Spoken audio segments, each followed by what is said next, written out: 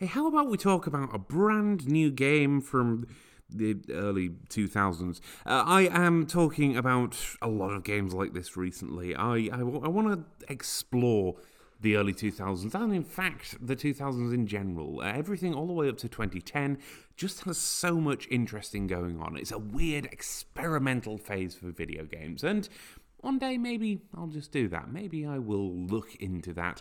I'll talk about my experiences, and more importantly, I will do an awful lot of work into something inconsequential, because I love making spreadsheets about video games. Why ever not? Either way, I'm getting slightly off track. I wanted to talk about a game by the name of Ballance, which is like balance, but with an extra L. This is a game about a ball that you balance. That feels such a weird phrase to say, but the point is, it is a game about rolling a ball around and just trying to get to the end. It has a lot of distinct levels, and it's one of these ones that kind of feels like it was trying to emulate the weird, ethereal feeling of games, I suppose, like Mercury and Cooler World, and it nailed the feeling quite well, and in fact, I would argue borrowed a few of its mechanics from games like Mercury. You will be changing the substance of your ball, it will affect its weight and how it can tackle certain problems, for example, but the whole point of this game is just going through a nice long level, rolling a ball, or more specifically tilting the world to roll this ball around with you, and getting to the end of the world.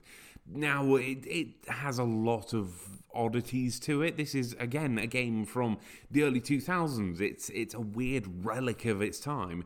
And while I'd argue it's probably not the kind of game that you would want to sit down and play today, there's a lot of call for games like this. You know, this is the kind of game that became a good game for a good reason. You know, it was quite well loved for good reason, because despite the fact that it hasn't aged particularly well, it's still good fun, and it's still the kind of thing that can be very addictive to sit down and play. On top of that, you're encouraged to try and better yourselves, get more points, you know, beat your times and so on as you are playing through the game.